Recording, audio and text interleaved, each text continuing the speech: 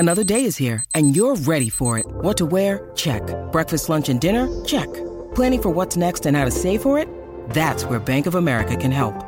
For your financial to-dos, Bank of America has experts ready to help get you closer to your goals. Get started at one of our local financial centers or 24/7 in our mobile banking app. Find a location near you at bankofamerica.com/talktous. What would you like the power to do?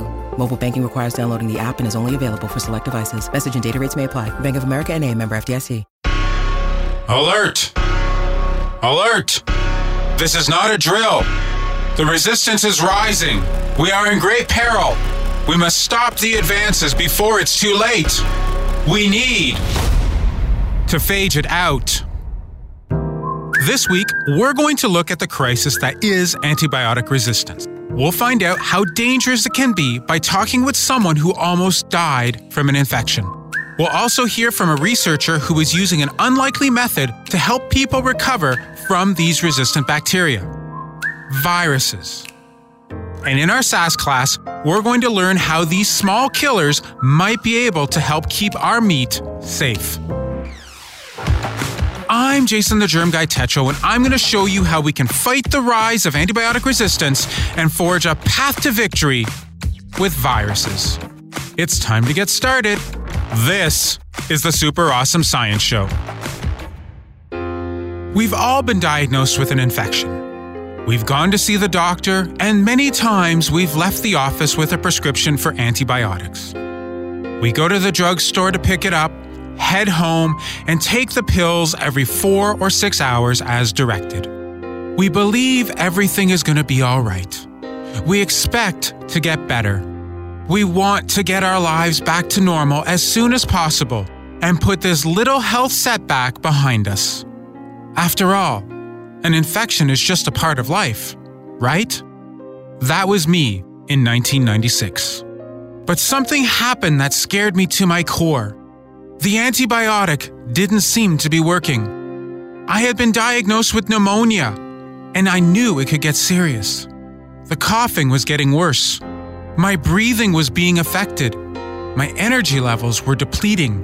If this went on for much longer, I knew I would have to go to the hospital. Even as this was happening, and I knew the situation was getting more and more dire, the scientist in me wanted to give it more time, wait a few more days, and finish the course. I did. Still, nothing.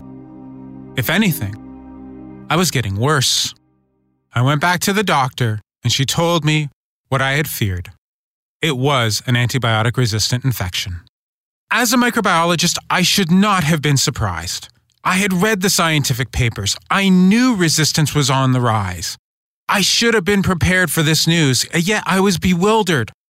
This was something that happened to other people, not me. And now I was facing a real dilemma, and my life was on the line. Antibiotics were approved for use in the United States in 1945, and, as expected, began to save lives. Within a few years, these drugs were being used in several countries to save people from infections that would normally be considered a death sentence.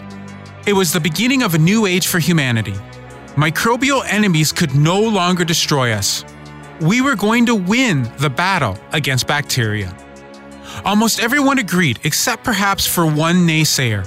He was a researcher in the United States who published a rather disturbing article in 1945. His name was Dr. Miloslav Demirec, and he suggested some bacteria could be resistant. His paper ended with these rather prophetic words: "Degree of resistance can be increased by exposure to higher concentrations of antibiotics." In other words, if you use more, you're going to end up with greater resistance. We should have listened. We should have heeded his warning. We should have started a plan to deal with resistance back then. Our hubris and belief in our wonder drugs stopped us. And we didn't. Instead, we went on as if that paper had never been written. The use of antibiotics spread, and so did the rise of resistance.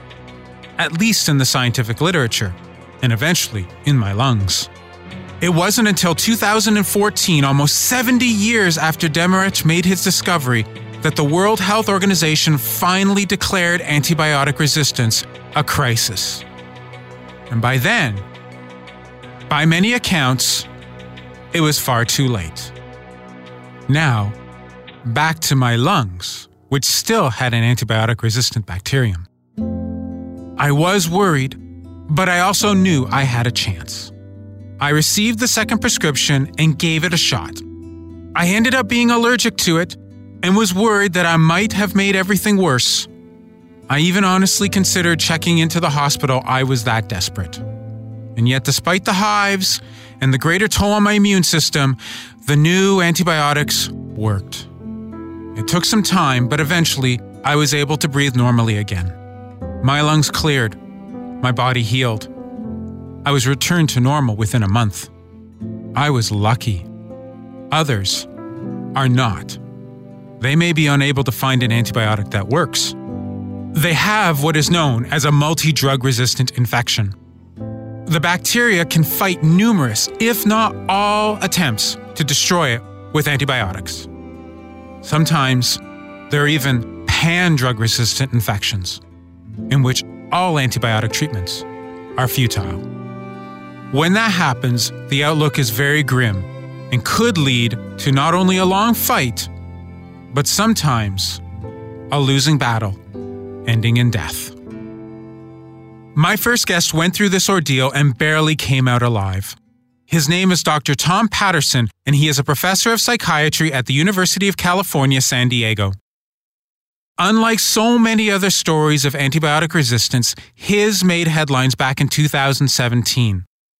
It's now the subject of the new book, The Perfect Predator. In this story, he shares his ordeal and his journey to the brink of death and back. You went through all the antibiotic options with no success. At what point in this journey did it seem like you might not be able to recover? You know, we were on vacation in Egypt. I was perfectly fine. I was crawling down into the bowels of pyramids and wandering through the desert with a guide showing us all of the sights. And we were, the night before, we were going to go into the Valley of the Kings at Luxor. And all of a sudden I got sick out of the blue. And one thing was that you're in a place where there isn't a lot of really modern amenities in terms of medical care. And when I got sick, initially you thought, oh gosh, you got just plain old food poisoning and everything will be fine in the morning. Doctor came to the ship we were on and gave me some antibiotics and some fluids and said everything will be right as rain tomorrow. And then I just got worse and worse, and I was just miserable. I mean, absolutely miserable.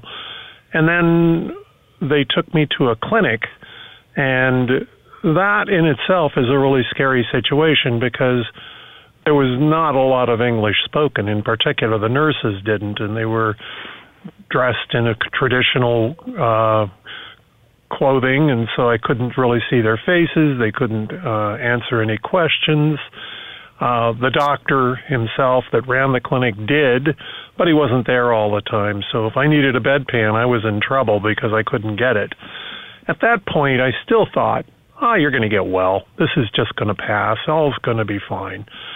But I just seemed to get worse and worse and worse, and actually started to have some problems with delusions. I thought that they were trying to kill me and that they were blowing hookah smoke into my oxygen mask.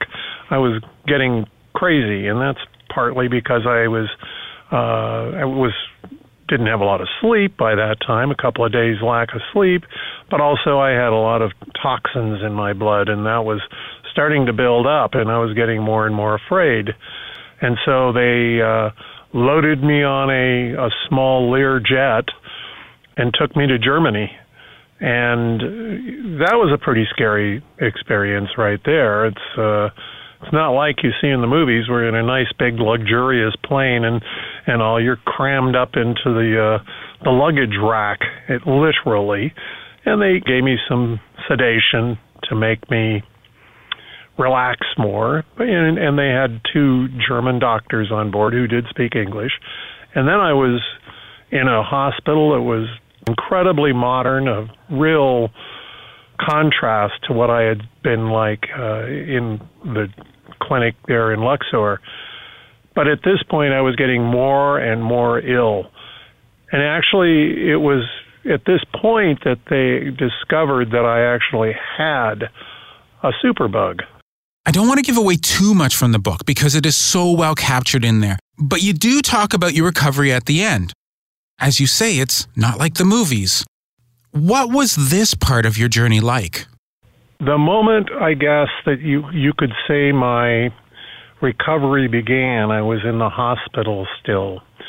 And at that point, I had been in a bed for about 6 months. In total, I had been in the hospital for 9 months, or was in the hospital for 9 months. But while I was in the hospital, they started to do physical therapy on me. At the worst point, I was on a ventilator, meaning the machine is helping you breathe, and that means you're not able to speak. And because of that, your vocal cords, you don't get to use them. You haven't swallowed anything. I'm fed through a tube. So the first thing that happens is you have to learn to literally swallow again. A physical therapist comes in and you have to go through a process where first you're given an ice chip, one ice chip in a day, and you swallow that. And if you can do that successfully, and they go through this process of holding your throat and making sure that you're swallowing properly so you don't choke yourself. And then from there, you start to speak again, and you have a speech therapist come in, and you have a physical therapist teaching you to stand, and you have a machine hoisting you up so that you can stand. And then you take a couple of steps, and you're so exhausted you can't even imagine what it's like to have no strength whatsoever. You're essentially a giant baby learning to walk, to talk, to eat. And so you take 2 steps, literally, you go back to bed, you sleep. You take 4 steps the next day, you go back to bed and you sleep. The rule of thumb is it's going to take you 5 times as long as you were in the hospital to recover. I'm well on my way to recovery, but even today, I'm still working on strength and getting back to what I hope will be as normal as I'll ever be again. We've heard that antibiotic resistance is a crisis. Even so, few seem to appreciate what that means. I really hope your story in this book is going to help people understand the impact of resistant infections. If you have a message for those out there regarding the rise of resistance, what would you say? It's time for the world to wake up, to not abuse what we have left, and to reduce the unnecessary use and misuse of antibiotics. If you are a bacterium, you may not have great difficulty being able to resist against a single chemical, such as an antibiotic, or numerous chemicals put together, like a cocktail. But what if the attacker is a virus, better known as a bacteriophage? It's a complex entity that has evolved to enter you, multiply inside you, and eventually kill you. You may be able to put up a fight, you may even survive, but usually it's a futile effort. Your fate has been sealed. From an ecological perspective, this is a great way to achieve balance. Bacteria feed on the environment to multiply, while viruses of bacteria feed on those bacteria to keep their numbers in check. No matter where you look on Earth, if you happen to find bacteria, you'll most likely find these viruses. In some places like the oceans and the soil, viruses outnumber bacteria by as much as 10 to 1. There are trillions of phages on and inside us, but they do not prey on the bacteria that cause infections simply because they're not present. When an infection strikes, the race between the need of the bacterium for your cells and the cravings of the virus for the bacteria no longer applies, and the odds are no longer in your favor. You essentially are a tribute in a Hunger Games in which your chances for survival are slim. The use of viruses to improve our fight against bacterial infections isn't a new idea. It was first conceived back in the 1920s and gained some traction in the 30s. The researcher leading this movement, Dr. Félix Deherelle, wrote the following back in 1936. It must be sufficient to administer to a patient a culture of selected hypervirulent phage to provoke suddenly in the patient the natural phenomenon of recovery. Quite simply, reduce the number of bacteria causing harm with bacteriophages, and your body will do the rest. Although making ecological and medical sense, phages never took off. Thankfully, in small sectors of the research community, investigators kept working to show viruses could be the weapons needed to ensure patients became victors rather than another statistic. At the dawn of the new millennium, with resistance raging on, phage therapy began its resurgence and slowly regrew favor in the scientific community. And as for Tom, much like PETA in those Hunger Games, there was a heroine to save him. Her name isn't Katniss, however. It's Stephanie. Dr. Stephanie Strathdee is a star in the infectious disease world with over 600 publications. She has been involved in HIV research in Canada and the US, most recently at the University of California, San Diego. When Tom came down with the infection, she turned her arrows to that bacterial target and found a way to save him using those phages. She also opened up a path to start a second rebellion and give us another shot at ensuring bacterial infections do not rule over us. She is the other author of the book, The Perfect Predator, and there's good reason for it. Because much like Katniss and PETA, Stephanie and Tom are married. As an epidemiologist, the idea of a resistant bacterial infection probably wasn't a surprise. But when did you realize that you had to find a different route to save Tom? In other words, all of your antibiotic options were gone. When Tom was in the intensive care unit, he was slipping away minute by minute, day by day. It was hard to actually see if he was going to pull through or not. And I was actually sitting there when he was sleeping one day, or maybe he was in a slight coma, and I was on a conference call with some of my colleagues trying to get my mind off of, the reality in front of me. And one of the people on the conference call was a former university chancellor and surgeon, and he asked how Tom was doing during a coffee break, and I told him what was happening, and then I said, I have to go because I see the doctors are coming to do rounds. And he thought I'd hung up, and he turned to his colleague beside him and he said, has anybody told Steph that her husband is going to die?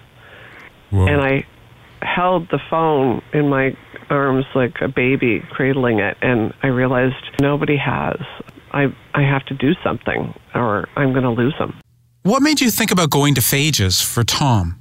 Well, after I realized that we were going to lose Tom unless something drastic happened, and I approached our colleagues who are doctors working, at the University of California, San Diego, and I said, is it true? Is he dying? And they said, we have run out of antibiotic options. There's nothing left. And, we think we're going to lose him.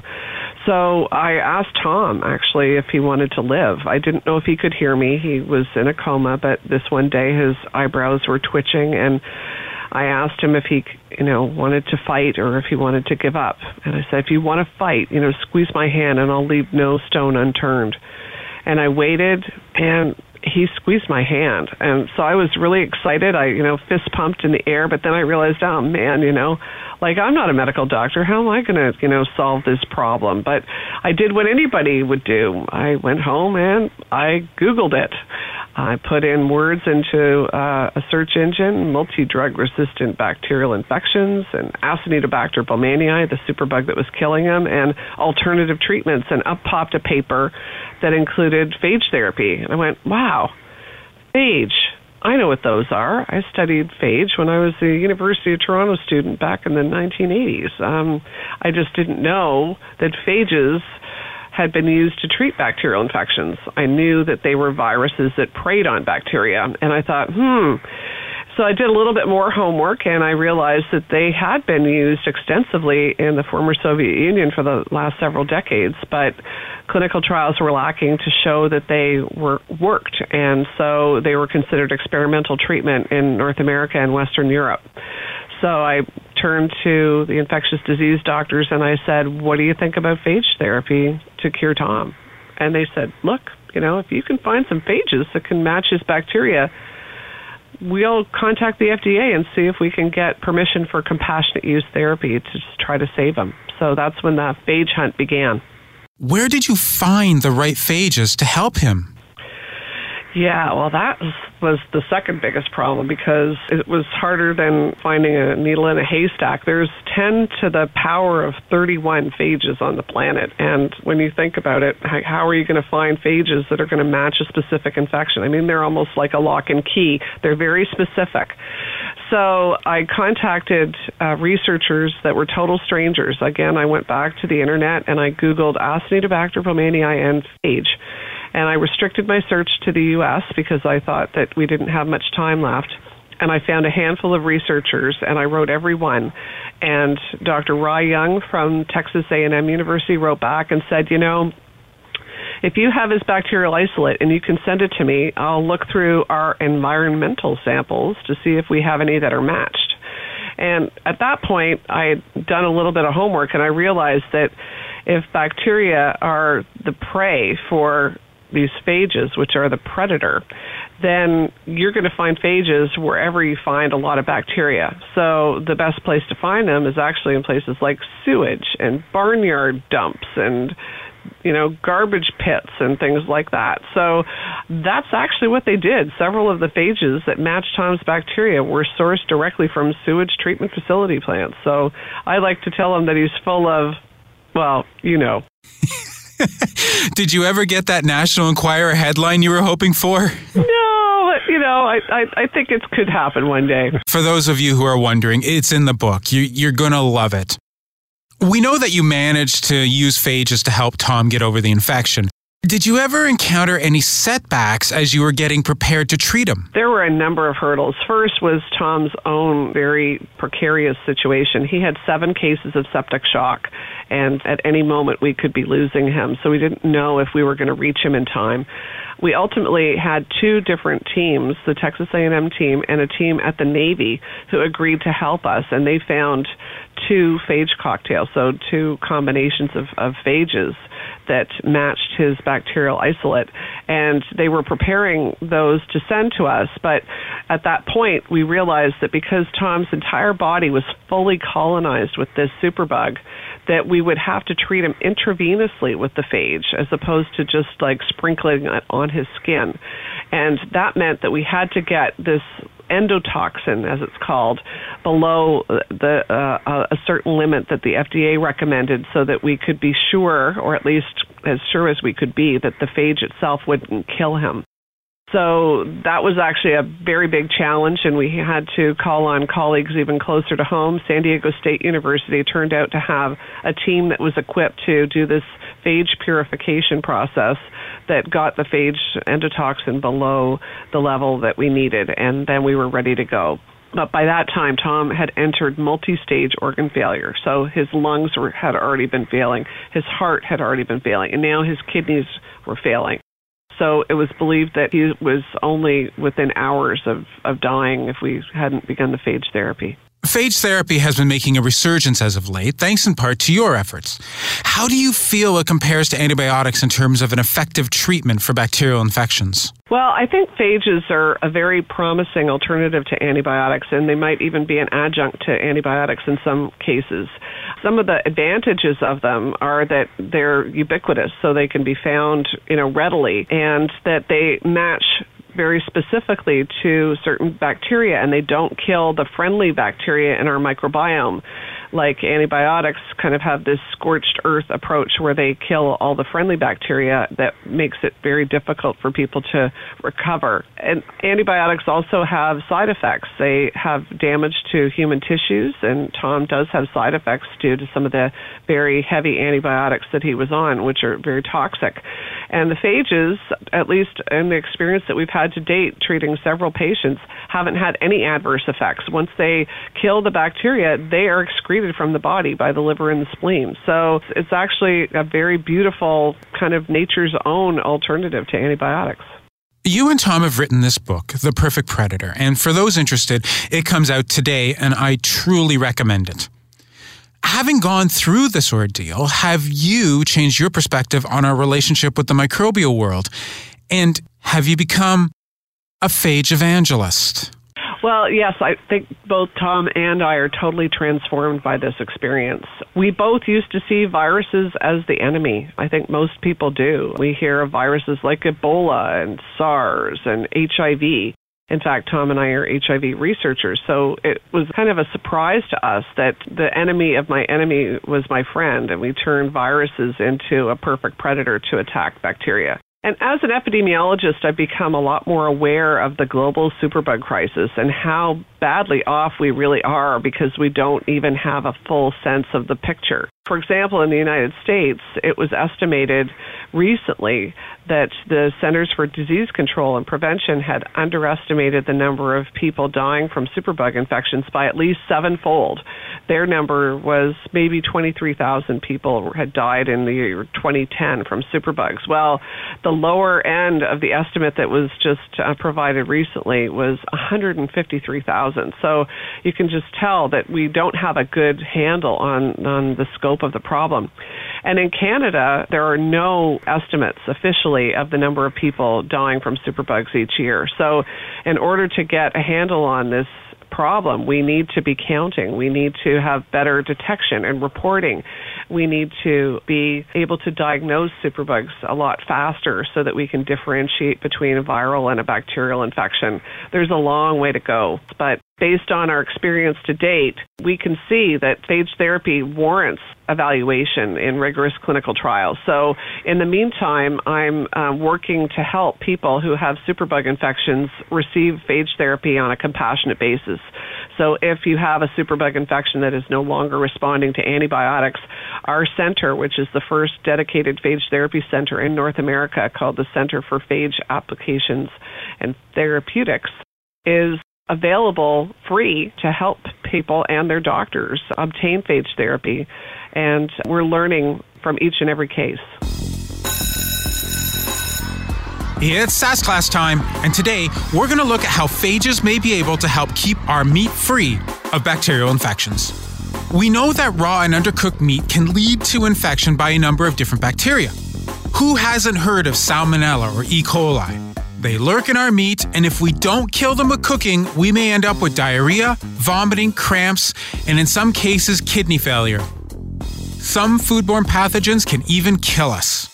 That's where our guest teacher comes into the picture. His name is Dr. Lawrence Goodridge, and he is working with viruses to attack and kill the pathogens that lurk in our meat supply.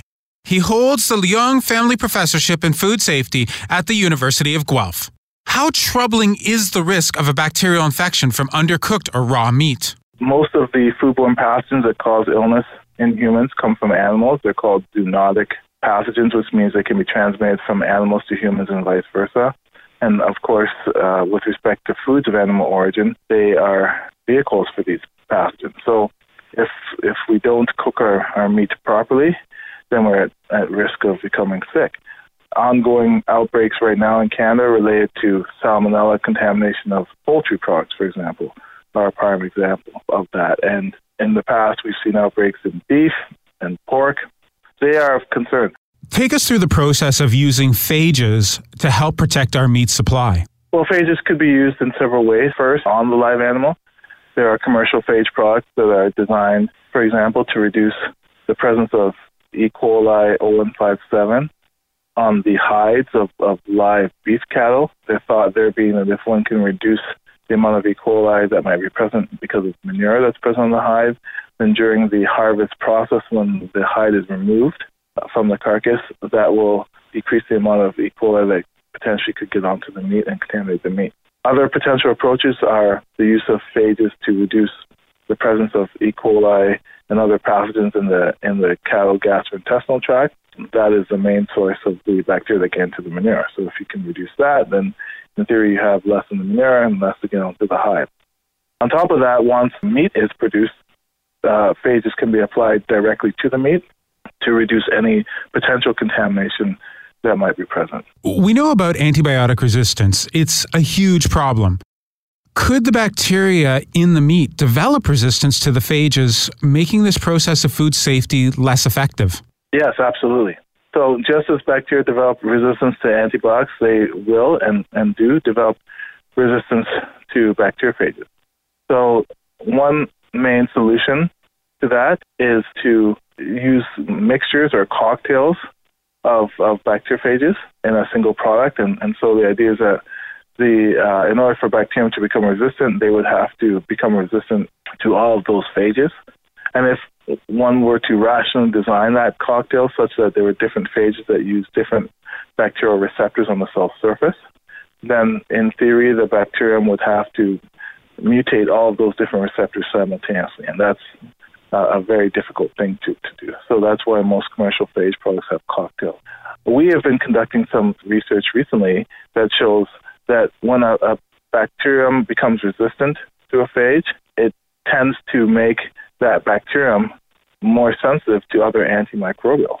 One of the areas that we're interested in is combining phages with other lower levels of antimicrobials, because we've seen that tends to reduce the amount of bacterial resistance that develops to the phages. Is the use of phages to help protect wildlife? Well, phages in general can be used in any animal or human. The rationale is the same as in food-producing animals. Now, you mentioned antibiotic-resistant bacteria before.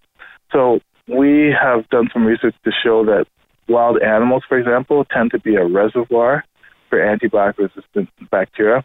And if the wild animals live in close proximity to beef, cattle feedlots, for example, they tend to visit those feedlots because it's an easy source of food for them, the animal feed. And while they're there, they can transfer the antibiotic-resistant bacteria back to the cattle. So this is important because even if we develop ways to reduce the amount of antibiotics used in food animal production, it may not be enough to eliminate antibiotic resistance because wild animals still harbor them. So one thing that can be done there is to use phages to reduce the presence of antibiotic-resistant bacteria in wildlife. Do you think that some of the source of antimicrobial resistant bacteria might be the wild animals as opposed to just simply our livestock? Absolutely. It's important to understand that antibiotic resistance is a natural phenomenon. The bacteria naturally in the soil naturally produce antibiotics, and other bacteria and other microorganisms naturally produce antibiotics. And this is seen regularly in the soil. There have been many studies where microbiologists have shown they can isolate antibiotic-resistant bacteria from places on the Earth, such as the Arctic regions, for example, where there have never been any livestock. I want to turn to public acceptance. We've seen serious backlash against other attempts to improve upon food safety. People don't want GMOs. They're scared of radiation. How do you think the public will react to using viruses to kill pathogenic bacteria in meat? Approximately about 12 years ago, when bacteriophages were first regulated by the FDA for use as a food-grade antimicrobial, there was quite a bit of backlash. The public was not educated as to what bacteriophages were, and so once they found out there were viruses, then there was a lot of hysteria and concern that government agencies were allowing viruses to be sprayed into our food and so on and so forth. I think the companies that have commercialized such products since that time have done a much better job of educating the public as to what bacteriophages are. They specifically infect bacteria. They cannot infect humans. They cannot harm humans. We have them on our skin in high levels. We have them in our gastrointestinal tract in high levels. If you lick your lips, you probably lick many bacteriophages. They're the most prevalent organism on this planet, numbering 10 to the 31 particles, which is more than all other life forms combined. So they're everywhere. They're natural, and it's important that message is conveyed to the public. And I think that message has been getting through. And we see that antibiotic resistance is increasing, and we need other approaches to controlling pathogens. A lot of research in terms of controlling human diseases now turned to bacteriophages, and they are gaining more acceptance and more use.